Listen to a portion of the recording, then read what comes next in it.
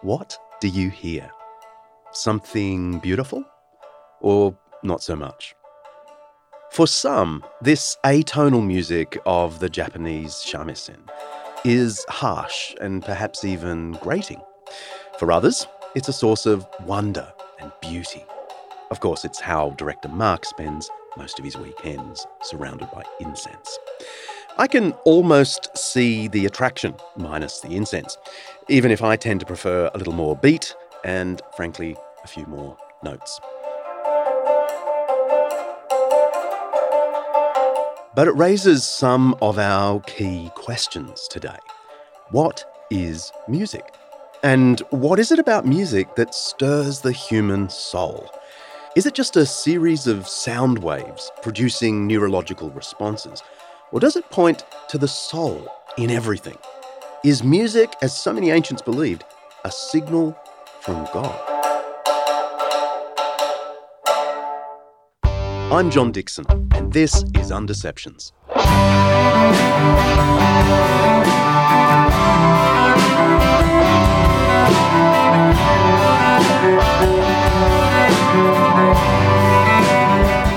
Undeceptions is brought to you by Zondervan Academic's wonderful volume, Evangelical Theology by Michael Bird.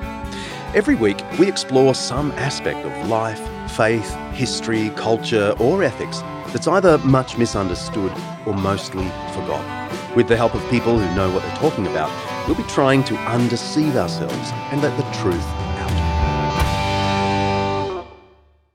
Music is organized sound, and usually that means organized pitches of sound arranged in time.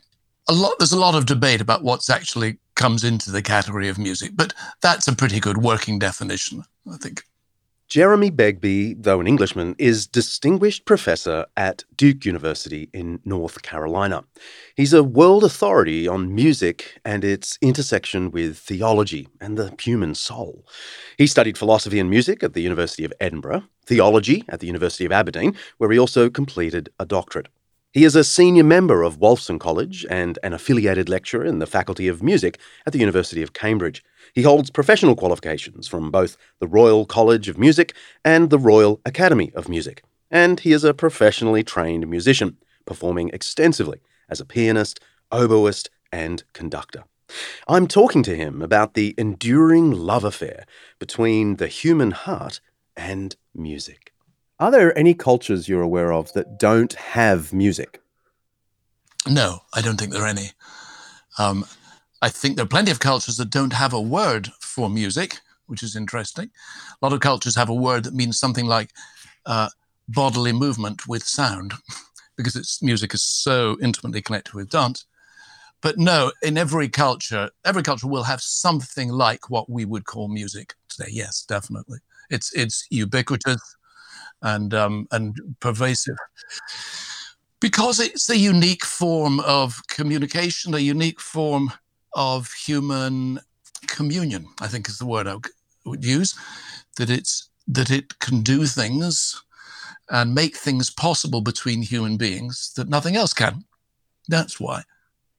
I want to ask, why does music work? Is it more than physics and physiology, sound waves, exciting neurons? Is it something beyond the material going on? Whew, that's a big question. It certainly is material, most definitely. It is neurons, and it is vibrating strings, and it is physical things, and all the rest of it.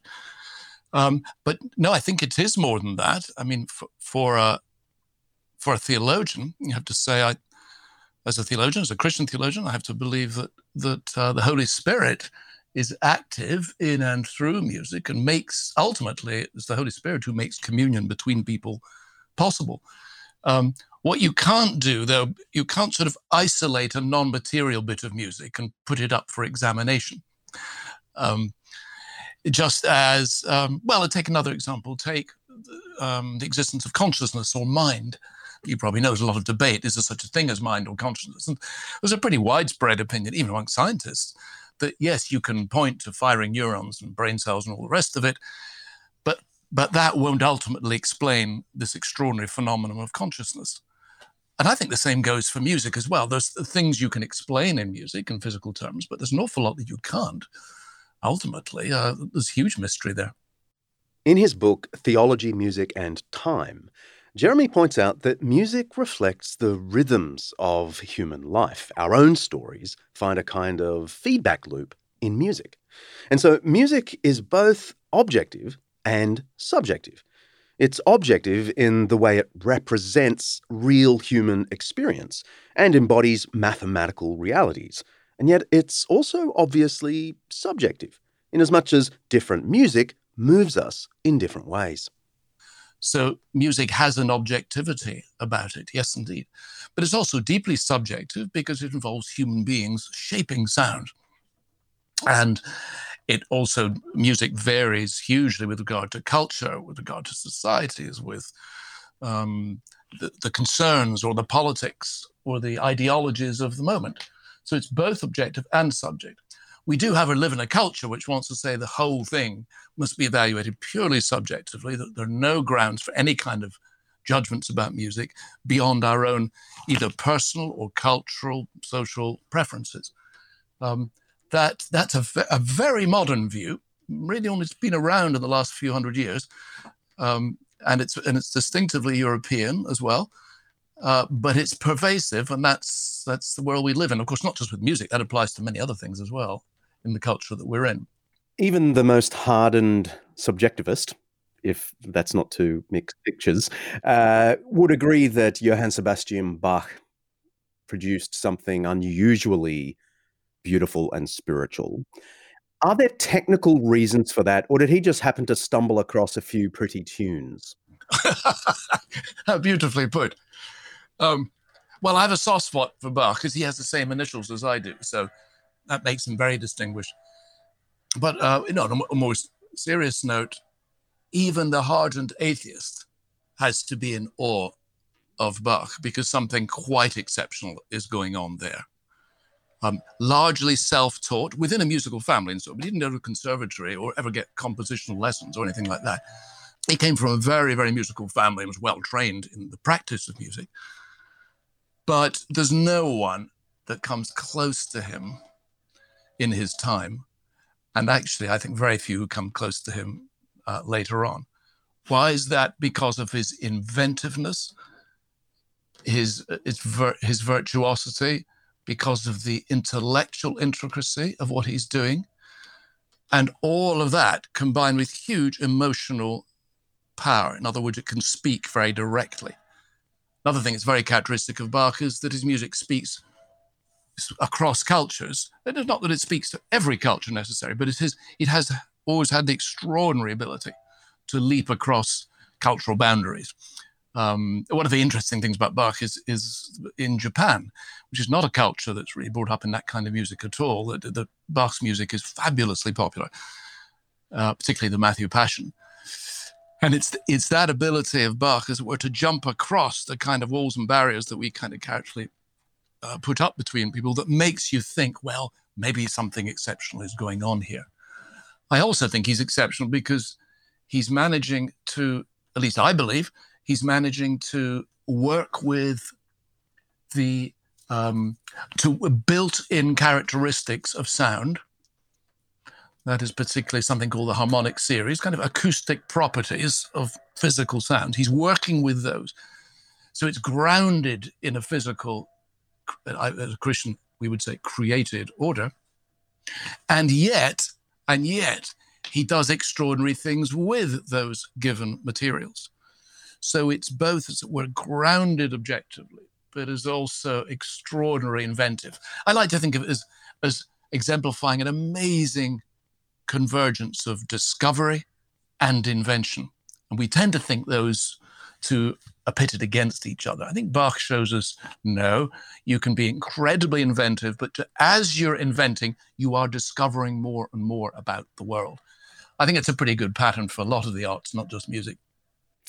When we eventually send you the final product, you'll hear that the theme tune for Undeceptions is a modern band, forgive me, Yep. playing. Well, you used to play in a modern band, didn't you? Indeed, You're indeed. a very famous rock star, I hear. Well, but playing Bach's prelude to the cello suites. So that's good. Something either to dread. Translating something as sublime as Bach's cello suites is no simple matter, and it took more than a few musical brains to accomplish that for Undeceptions. You listen to it every week at the beginning and end of every episode. But maybe it's worth taking a moment to see how the Undeceptions band pulled it all together.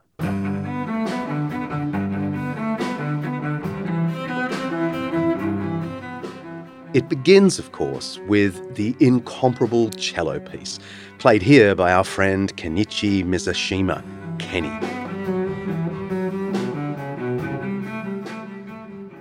Bach created a stunning mathematical sequence designed to create tension as the tune wanders away from the G major home base out to the key of D major, where we feel tension and disorder.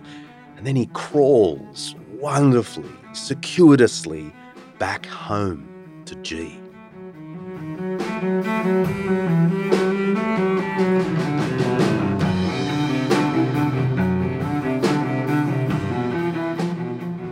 We then brought in the rhythm section. Santino DeMarco on drums, Jonathan Byrne on bass, and Andrew Valentine just strumming along the quick changing chords, all without trying to overtake the basic feel of the prelude.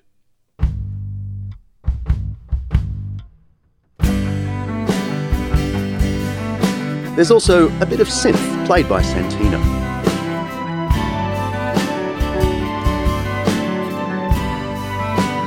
The trickiest bit, but I think the thing that makes it for our rendition, is the electric guitar part. Colin Benvenuto, who's played on several of my previous musical projects, came up with a stunning guitar part that isn't really trying to play what Bach wrote. He's actually having a conversation with it. It was so sort of complex, I decided to call him and ask him about it.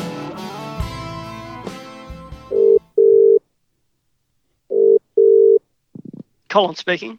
Hey, buddy. John here. Hey, John. How you going? I'm doing well, mate. Now, I know you've been playing with numbers all day. Not your first love. I just want to talk to you about your first love, if that's okay. Yeah, sure. And always happy to talk about. So, mate, I've just told Undeceptions audience how brilliantly you did with the guitar piece. I just want to ask you, how did you feel when I said to you, we're gonna be playing some Bach together? Well, my first thought, really was, Dixon's gone all posh, because it wasn't exactly Bach that we used to, do covers of or anything to do with that style of music. No. That I recall. No. But how'd you feel? Well, I thought, fine, it'll be interesting, but, when I actually listened to it and then realised the extent of the chordal movements, I just thought, wow, thanks very much. Because it's an incredible piece of music. I mean, it just moves to places that you don't expect, and until you actually try and play to it, you don't understand how amazing those movements are. So, yeah. Well, I think you did an awesome job. Just tell me, what was your sort of solution in the end? What were you trying to do? Well, it was sort of a process, really. It took me 3 nights to write that guitar part for it, and to be honest, the first night, I remember thinking, I've got nothing. I just don't know how I can fit electric guitar into this, at first. And then I just sort of gave up. And the second night, I thought, hang on a moment. As it was really sort of getting into my head and understanding where it was moving and what it was doing, I thought, hang on a moment. There was sort of a connection between, Bach. He was, in his world, and he was kind of really going for it in that piece. He was kind of rocking out, and I was sort of hearing that side of his, passion and really just doing an amazing thing with a piece of music. And I tried to think, well, how would you do that if you were doing that in a sort of more of a modern or rock context? And mate, thanks so much for your time. Cheers, mate. Thanks so much. Bye. And here's how it finished up as Bach drags us back to G major.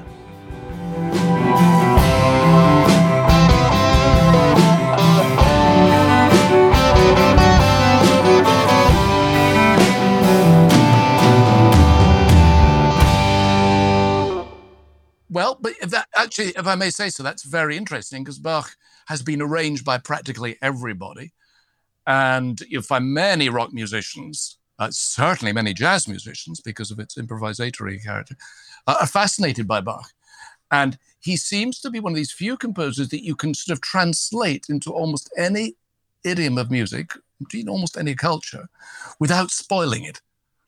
It's very hard to play Bach well, as someone once said to me. But it's very easy, relatively easy, just to play him, just to get the notes and understand something. And I think that's particularly interesting. It's very hard to spoil Bach. Very hard. Oh, well, you can tell me whether I've done so when you hear the final product. We'll come back to Bach and Begbie later. Some musical journeys take us down very different roads, but uncannily end up at the same metaphysical destination.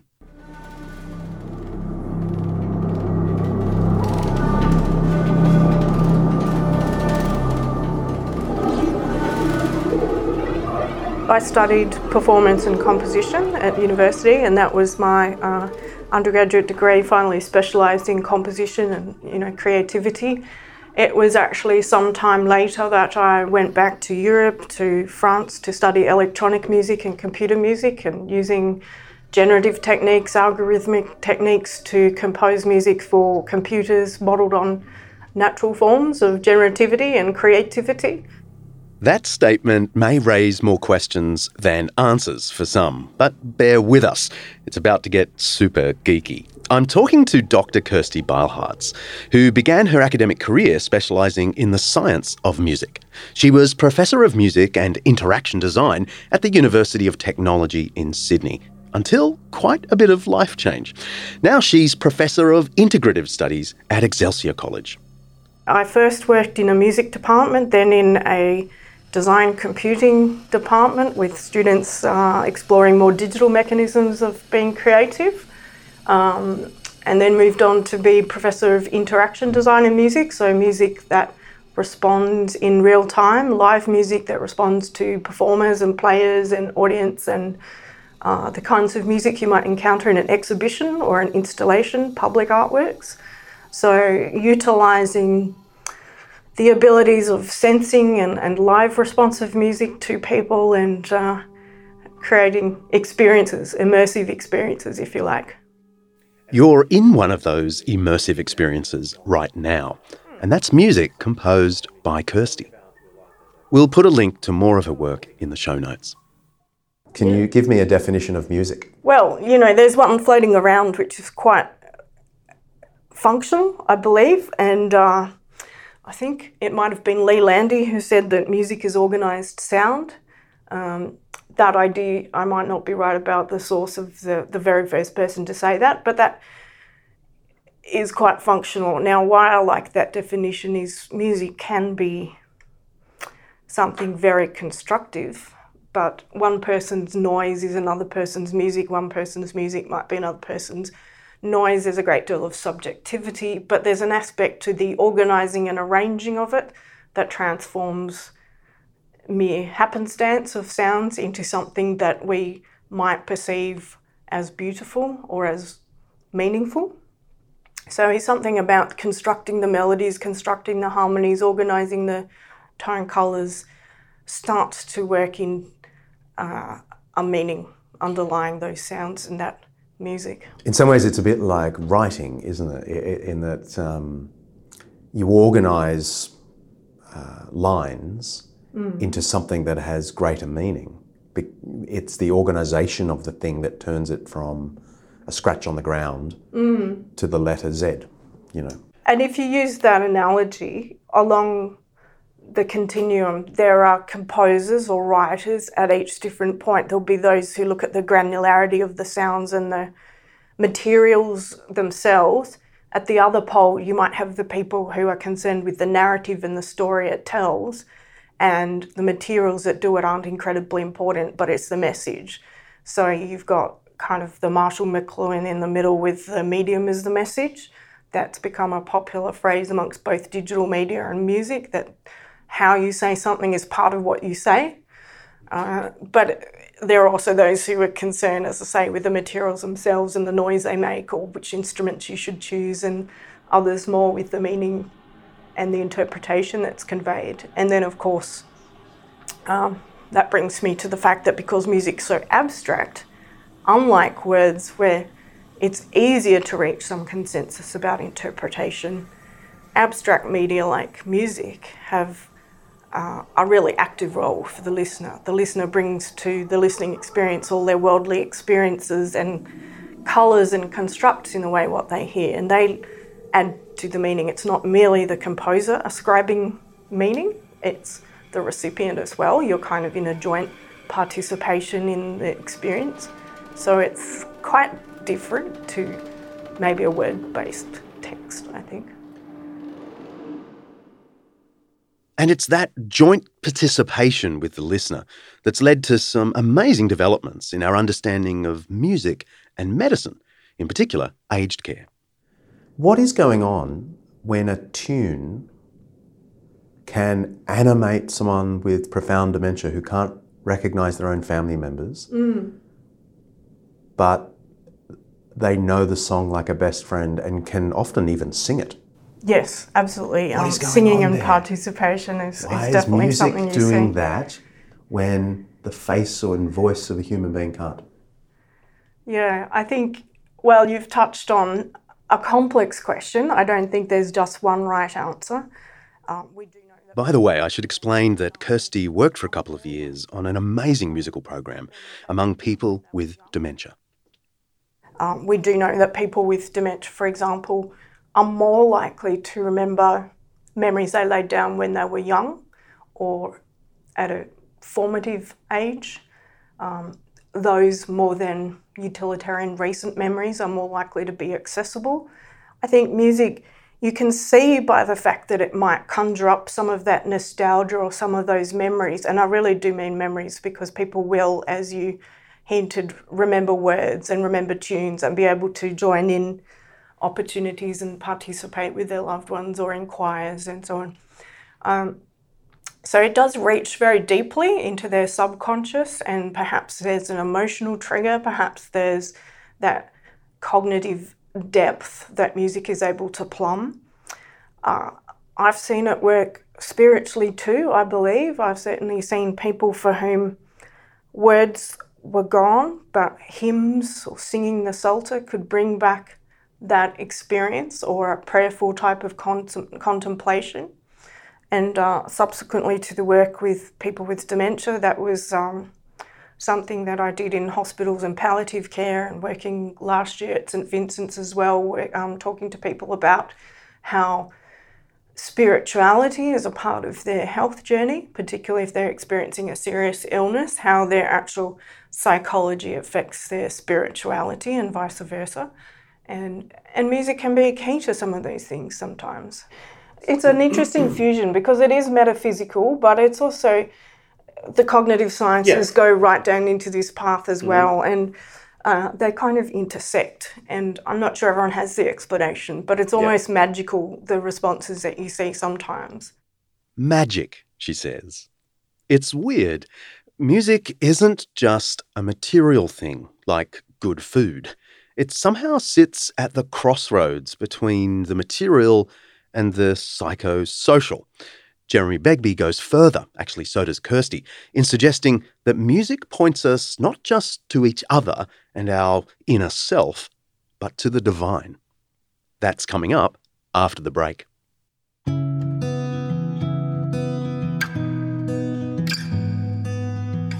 Today's Undeception is brought to you by Zondervan's Evangelical Theology by well-known Australian Bible scholar Michael Bird. Theology just means the study of God, but the word usually refers to the vast discipline that incorporates the Bible text, original languages, philosophy, and the history of ideas. The goal of a theological book like this is to organise the major themes of Christian thinking into a coherent and compelling whole. And Dr. Bird does this beautifully in his book. He begins with an account of the central message of Christianity, what we call the gospel, and I 100% agree with how he does it. The book is worth the price, really, just for this chapter. But then Mike unpacks a really well-organised account of the whole Christian faith. Who is God the Father? How are we to think of Christ the Son? What is the person and work of the Spirit? As well as things like, what is a human being? What is our nature? What is our destiny? And how does church fit into all of that? I gave this book to a colleague and said, if you read and understand this, you'll have an entire theology degree under your belt. Whether you're a believer wanting to organise your beliefs or a doubter wanting to know better what it is you don't agree with, this is your one-stop theological education. Zondervan's Evangelical Theology by Michael Bird. It's out now, and you can find out more at zondervanacademic.com.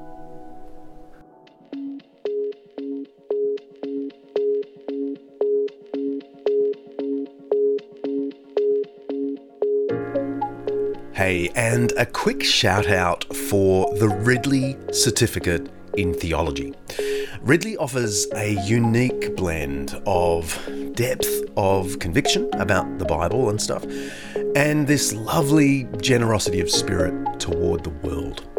Their online certificate offers bite-sized units on specific Bible texts like Isaiah, the Psalms, the Gospels, the Book of Revelation, and so on, or units on topics like ministry skills, ethics, and apologetics. And right now you can try out the first subject, titled Introduction to the Bible, free, with no extra commitment. Visit certificate.ridley.edu.au.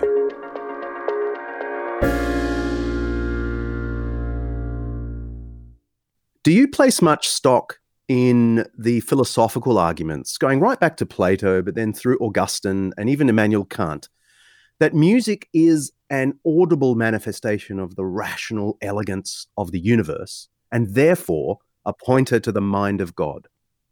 The tradition you're talking about is very, very ancient, and in one form or another has been the dominant way of thinking about music worldwide.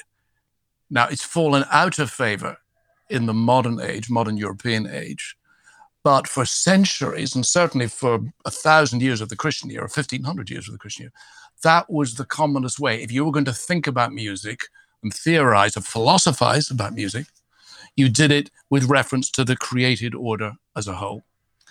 And that goes back to Pythagoras, and yes, indeed, Plato, to the harmony of the spheres, all that cluster of ideas, which says that musical sound is, or ought to be, a way of tapping into and giving voice to, giving sound to, the order of the cosmos.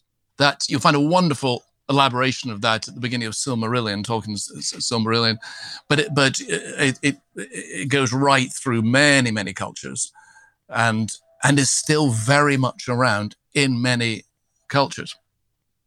The Silmarillion Professor Begbie refers to here isn't terribly well known. It's a book by J.R.R. Tolkien. Most people have heard of The Hobbit and The Lord of the Rings, of course, partly thanks to director Peter Jackson. But Director Mark tells me that Tolkien's Silmarillion is a book of the myths and prehistory that sit behind the land of Middle-earth, and its creation story involves quite a bit of music. And Mark begged me to play this little part. Go on. Come on. No, come on. You can go. Go now. Go.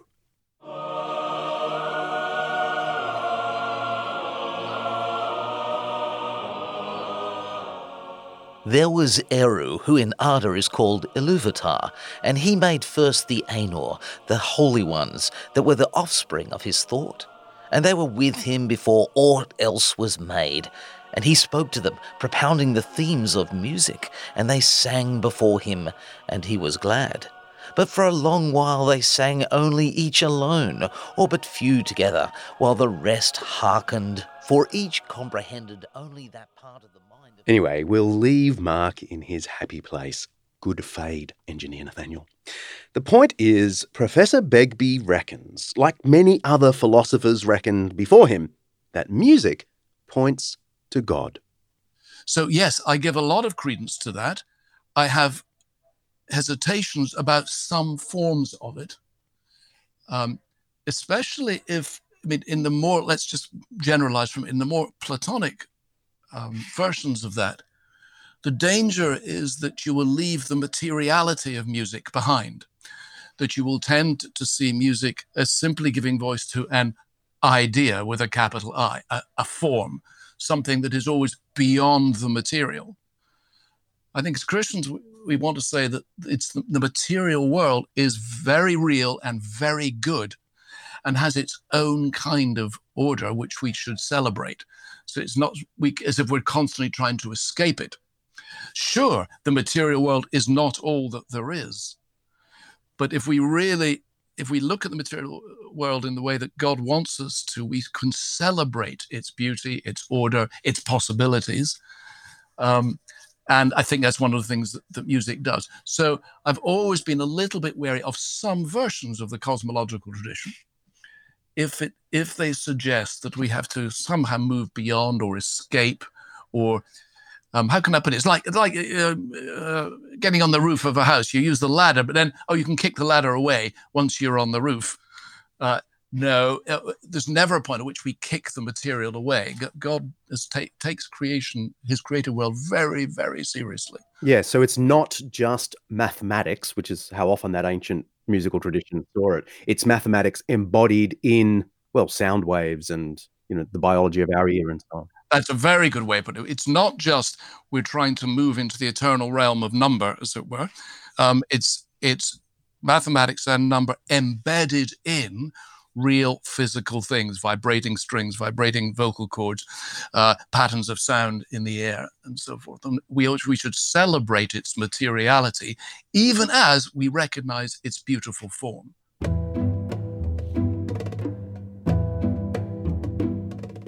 Philosophers have been reflecting on this multi-level nature of music for as long as, probably since there were philosophers, way back in Pythagoras and even before him. Begbie mentioned Plato from 4th century BC Athens. He believed that music was a kind of incarnation of the mathematical truths of the universe. He wasn't exactly interested in the performance of music, which he felt was beneath him, but he was intrigued by the way the rational elegance of the universe out there also appeared in the rational elegance of melody and harmony. In the 5th century AD, Augustine, perhaps the greatest Western thinker for 1,000 years, followed Plato's lead in seeing music as an audible representation of the rationality built into nature, and therefore as a pointer to God. He confessed, actually, that he loved music a little too much. It would bring him to tears, he tells us. But he thought that was a bad thing. Being a good rationalist, he reckoned only ideas should move us. So he was suspicious of the way music had a hold on his senses. Nevertheless, he wrote a giant book on the philosophy of music, which set out to analyse rhythm, melody, harmony, and what it says about the harmony of creation itself. Winding forward to the modern world, the 18th century philosopher Immanuel Kant, one of the greatest Enlightenment thinkers, also believed that music revealed to us the genuine orderliness and rationality built into the fabric of material creation. He wasn't exactly a fan of music. He actually thought it was the lowest of the arts. Fool. But he nonetheless believed that the organised unity of a musical piece, which is how we distinguish music from random sounds, is recognised as organised unity because our rational minds themselves are attuned to detecting organisation, intention, and purpose. And when we sense the harmony between a musical piece and our rational faculties, we are wowed by the intelligibility or purposefulness of everything around us. And that's the experience of beauty. And it's a pointer, he said, to the divine. Put a little more simply, there's a long tradition of thought among ancient pagans, Christians, and Enlightenment figures that sees music as a kind of proof of God. The strongest argument for God's existence has always been the way natural objects are governed by elegant, rational laws, from the tiniest particle to the outer reaches of the cosmos. And those laws have produced minds, our minds, that recognise and delight in that elegance and rationality in the physical world. The whole thing looks set up to get our attention. Well, music is an audible embodiment of that same idea. Music has its rational elegance in a way simple sounds don't. And when we detect that elegance, we are proving and participating in the mind that stands behind the order of everything. A.N. Wilson, the British atheist and sceptical biographer of C.S. Lewis, Charles Darwin, and even Jesus, lost his atheism and returned to a kind of hesitant Christian faith precisely because he thought atheism couldn't make sense of music, as well as language and love. When he announced his departure from atheism to Christianity in The New Statesman, he described music as one of the strongest phenomena indicating that human beings are very much more than collections of meat. They convince me, he said, that we are spiritual beings and that the religion of the incarnation, asserting that God made humanity in his image and continually restores humanity in his image, is simply true.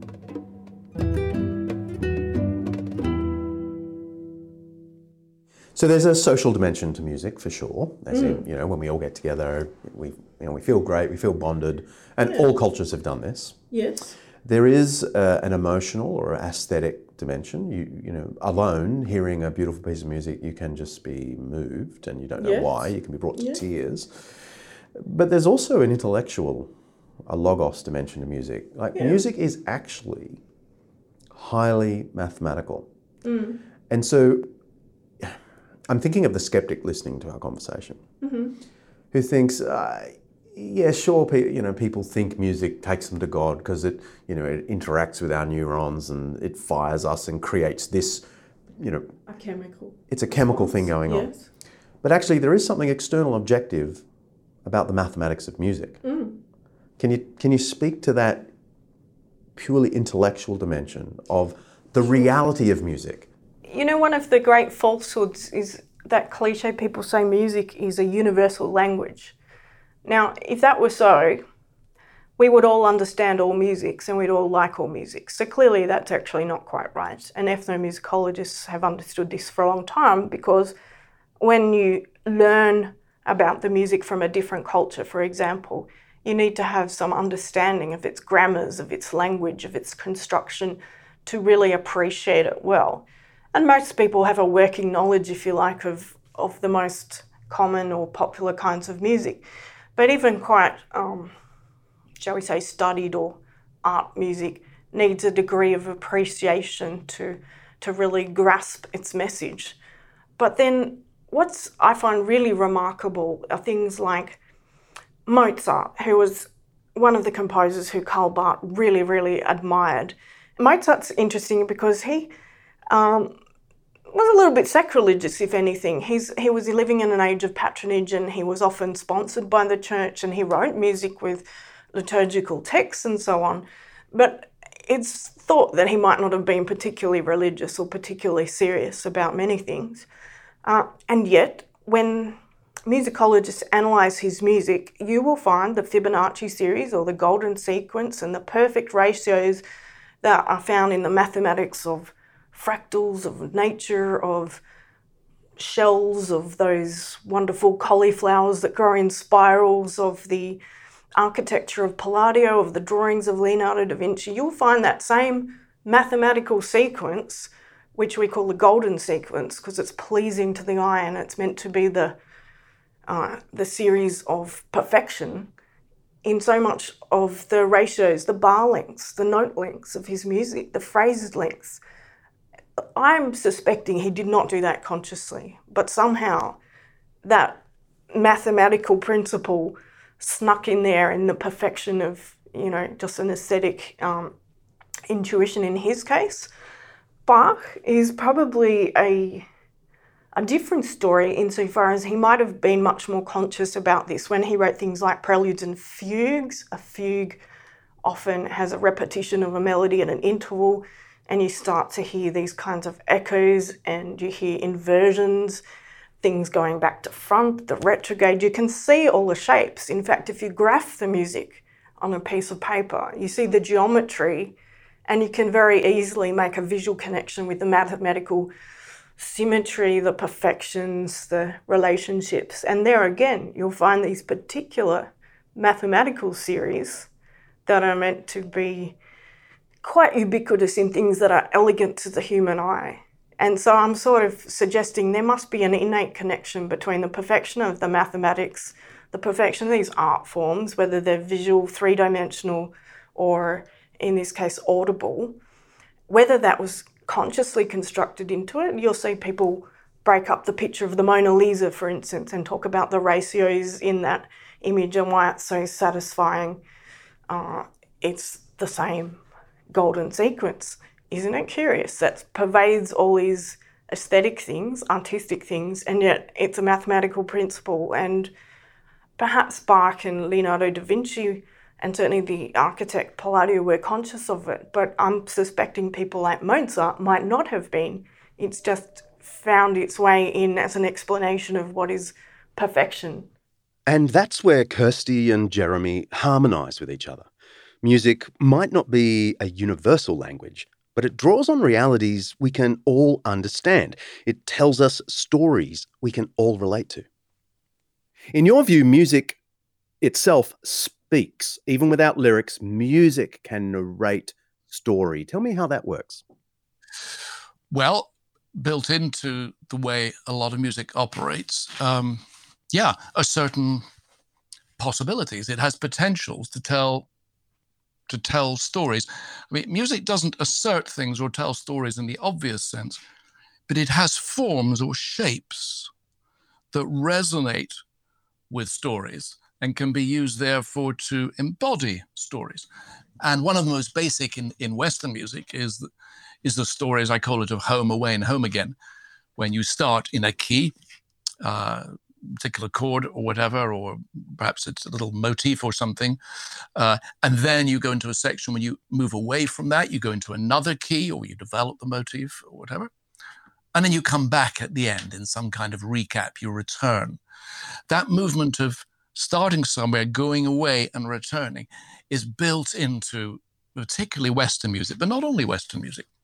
You go from a center, you depart, and you return to the center. That's pervasive. And virtually all jazz, all popular music, majority of classical music, and certainly up until 1900, 1910, film music, most of the music that's around us operates according to that pattern. And it does it not just with harmony, but also with melody and rhythm and meter. Virtually every parameter of music can be brought into that. I got particularly interested in that pattern, of course, because it resonates with the Christian story, with creation, fall, redemption, with from Eden through fall to exile, and then a return that comes through Jesus, and then, of course, the final homecoming, home with a capital H, in the new creation. So that pattern of home, away, and home again is just built into the Jewish and the Christian faith. The parable of the prodigal son is the most obvious exemplification of that. And that's interesting, not just because there's a resonance between the two, but then when you have music that can do that, that can take you into that dynamic, that's what it's doing. It's pulling you into it. So you feel that movement. It's not surprising if it's so often being used in music associated with the Christian faith, with the Jewish faith, because it's pulling you into a dynamic which you feel.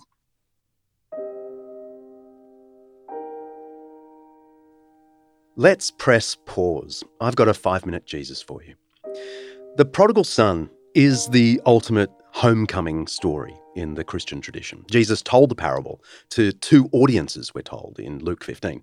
And it has a resonance for both. On the one hand, he's got the sinners gathering around him, and then the religious leaders, the Pharisees, are muttering, Luke tells us. And then Jesus dives into this parable designed to hit both the sinners and the so-called religious or righteous people.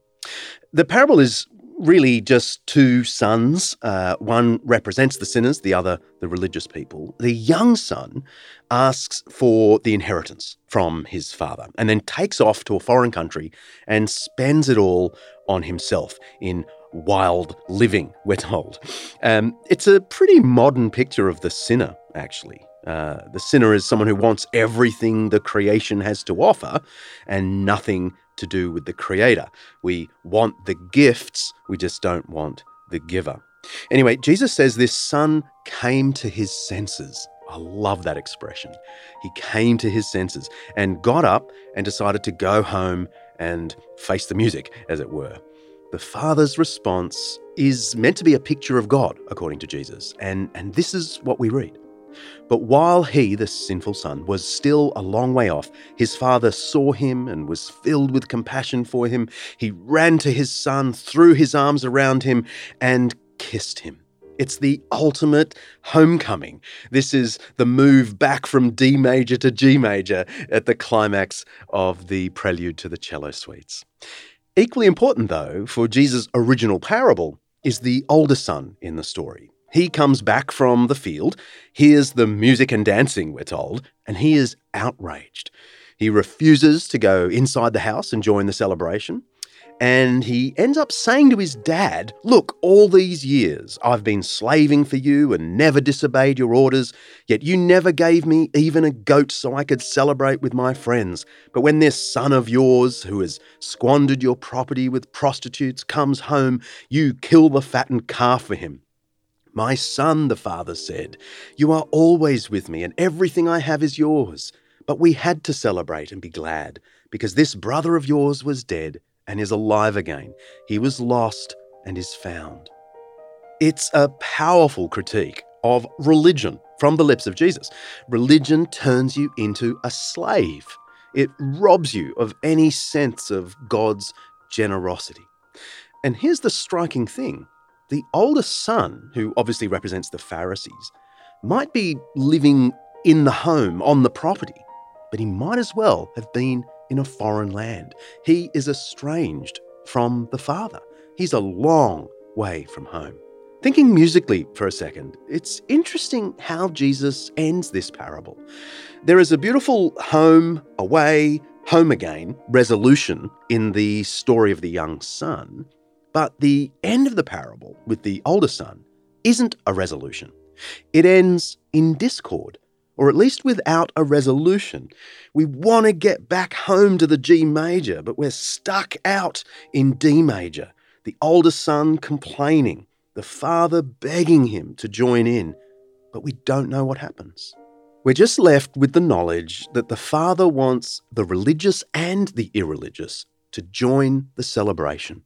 He wants everyone to come home. You can press play now. So yes, I can read the parable of the prodigal son, but set to music, or at least heard through that pattern, you begin to feel what it's like to return again after a long time away, what it feels like to come back home when you weren't expecting it. And also, of course, music tells you a great deal about delay, about when you're away from home, it can seem a long time. How long, O Lord?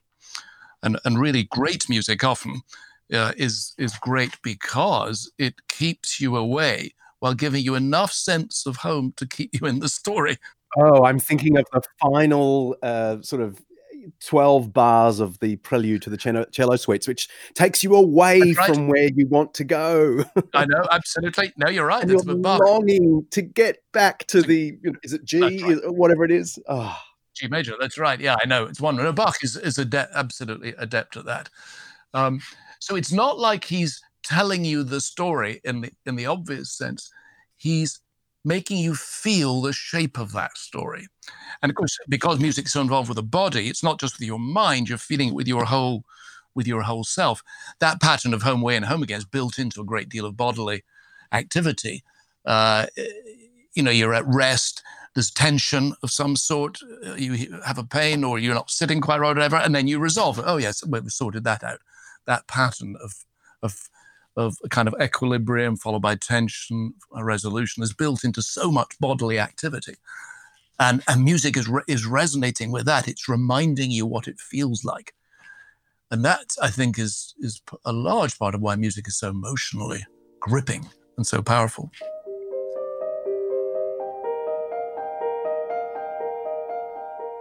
Music is gripping and powerful. But this isn't just about pleasure and beauty.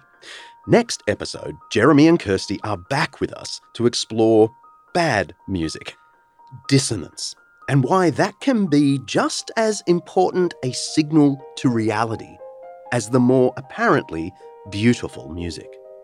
They also have one or two things to say about how the church has taken a few wrong turns in its approach to music, and how some of our secular composers capture reality in ways contemporary believers overlook. The discussion almost brought me to tears. I often feel close to tears when I just think about my former career in music. Do you mean of joy or regret or of... An ache. It's like the best friend in my life that I haven't seen for 20 years. Friend and heartbreaker. That's the spectrum of music. However you're feeling about music at the moment, I hope you'll join us next episode.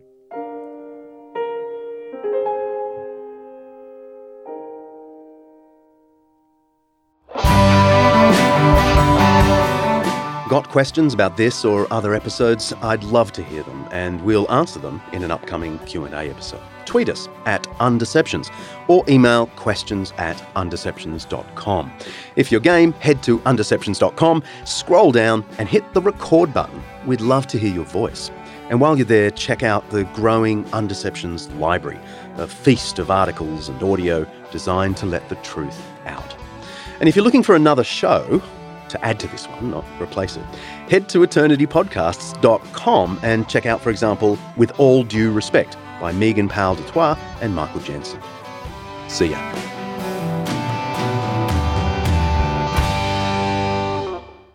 Undeceptions is hosted by me, John Dixon, produced by Kaylee Payne, and directed by Mark Silmarillion. Our theme song, mostly in the key of G with a little bit of help from D, is by Bach, arranged by me and played by the fabulous Undeceptions band. Editing is by Nathaniel Schumack. Special thanks to our series sponsor, Zondervan, for making this Undeception possible. Undeceptions is part of the Eternity Podcast Network, an audio collection showcasing the seriously good news of faith today. Brought to you by the Eternity Podcast Network.